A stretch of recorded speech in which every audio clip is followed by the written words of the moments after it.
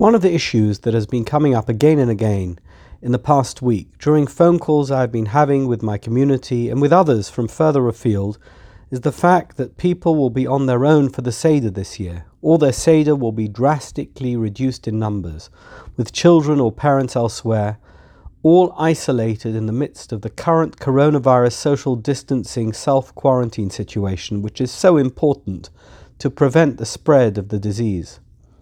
Some people will literally be by themselves, solitary, with no one to do the Seder with at all. How can we do Seder by ourselves, they ask me. Doesn't the Pesach Seder need to be done with family and guests? I've thought about this a lot and would like to address everyone's concerns by sharing an extraordinary conversation with you that I had about 18 months ago.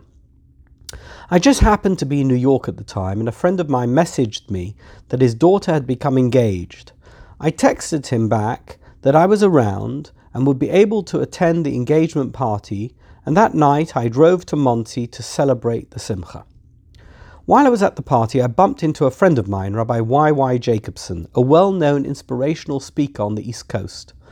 I knew that Rabbi Jacobson grew up on Montgomery Street in Crown Heights, in the heart of the Chabad community, just a few blocks away from the home of the late Lubavitcher Rebbe.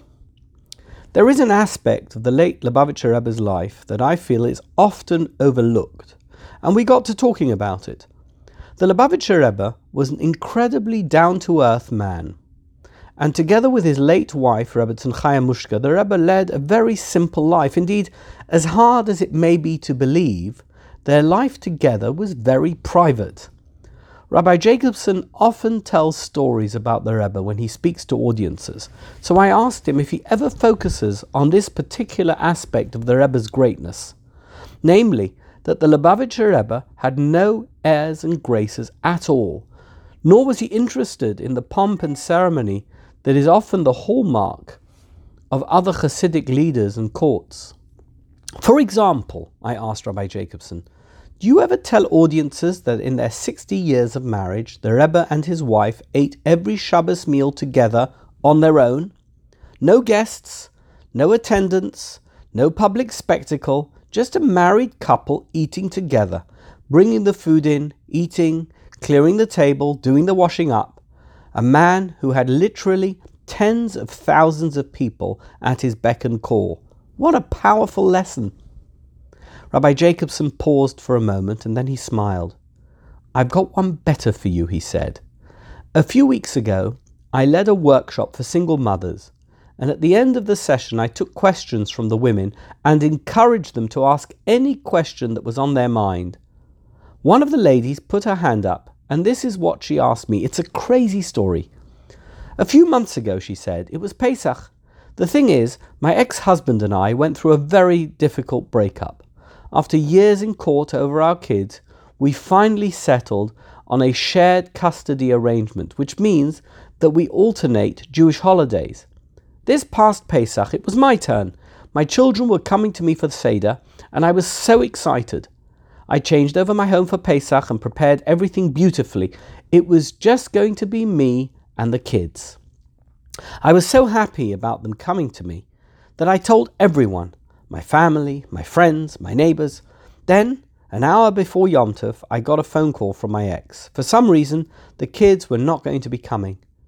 I almost fainted from shock and heartache. I was also so ashamed. I guess I could have called my parents, or I could have called my neighbors and gone to them for the Seder, but how could I actually do that? I had told everyone my kids were coming. Truth is, I did not have the energy to even be with anyone. I felt completely and totally numb, dry and lifeless. So I did the Seder by myself, on my own. It was the worst and most bitter Seder I have ever had. I just sat there crying the whole way through, weeping. It wasn't Pesach, it was Tisha B'Av. I did not have to eat maror. My entire life was maror. Yes, I went through the Haggadah and ate the matzah, but the entire Seder took me 25 minutes. Rabbi Jacobson, did I do the right thing?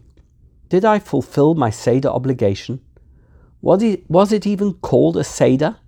Because it didn't feel like a proper Pesach. Rabbi Jacobson told me, and believe me, as a public speaker, I know exactly what he means. Sometimes your most inspirational moments in a speech are not prepared. They are a gift from God. You can prepare for hours and then inspiration drops into your lap. Right then and there, Rabbi Y.Y. Jacobson had such a moment. "Lady," he said, "in 1988 the Lubavitcher Rebbe's wife died and he was left on his own, as they sadly had no children. She passed away in February, and 2 months later was Pesach. Every year the Rebbe and his Rebbetzin had Seder together, but this year he was on his own, totally by himself. Who would the Rebbe conduct the Passover Seder with? I recall that a young boy, Ari Halberstam, who was later tragically gunned down on Brooklyn Bridge in 1994, approached the Rebbe after Maariv on the first night of Pesach, and, on behalf of his mother, invited the Rebbe to his home for Seder. Ari's family lived at 706 Eastern Parkway, just 1 block away from 770.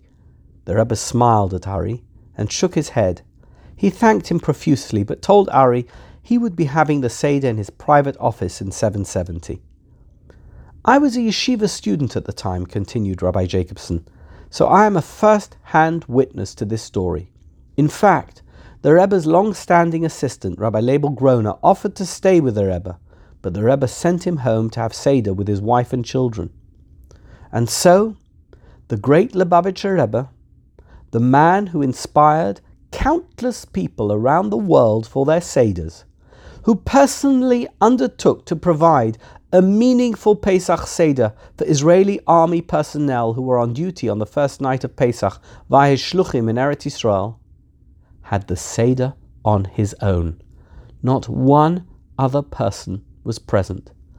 As the Talmud says, if you are on your own, you ask yourself the Manishtana questions, and then you answer them to yourself. A few of us yeshiva boys did not go home that night. We waited outside in the street, and after a couple of hours the Rebbe opened the door to welcome Eliyahu Hanavi and recite Shva Chamoscha. He walked outside holding a candle and his Agoda, said the prayer, gave us a wave, and then went back inside to finish the Seder by himself. My dear lady, said Rabbi Jacobson, if it was good enough for the Lubavitcher Rebbe to have the Seder on his own, trust me, your Seder was perfect. He could have had his Seder with 100 people, 1,000 people, or 10,000 people. He personally arranged for all the army Seders in Israel to be sponsored. He was responsible for hundreds of thousands of people celebrating Pesach on Seder night, from Kathmandu to Alaska, from San Francisco to New Zealand. But at the end of the day, he went and did the Seder on his own. He didn't need anyone else to be close to God. He didn't need adulation. He didn't need validation. He sat alone and relived the Exodus from Egypt. I was only 15 at the time, concluded Rabbi Jacobson. But despite my youth, I felt sad that the Rebbe had nobody to be with for Seder. Why did he not invite even one person to be with him? But today, after hearing your story, I may have discovered the answer, and it's just a personal feeling. As a true Jewish leader, the Rebbe wished to empower all those souls who would ever need to do their Seder alone. He wanted them to know that their solitary Passover Seder was powerful, meaningful, and real. Jewish history and the divine presence would dwell at their Seder just as it does at a Seder that has many people there. Over the past couple of weeks, as the coronavirus has unfolded across the world, and the reality of our isolated situations has become ever more evident, this incredible and very moving story about the Lubavitcher Rebbe has been at the forefront of my mind. This year, so many people, probably more people than at any other time in Jewish history, will be having the Seder on their own or without their families. All of our Seders will be diminished, and anxiety will be hovering in the air. And all of us will be thinking to ourselves, is this really a proper Seder?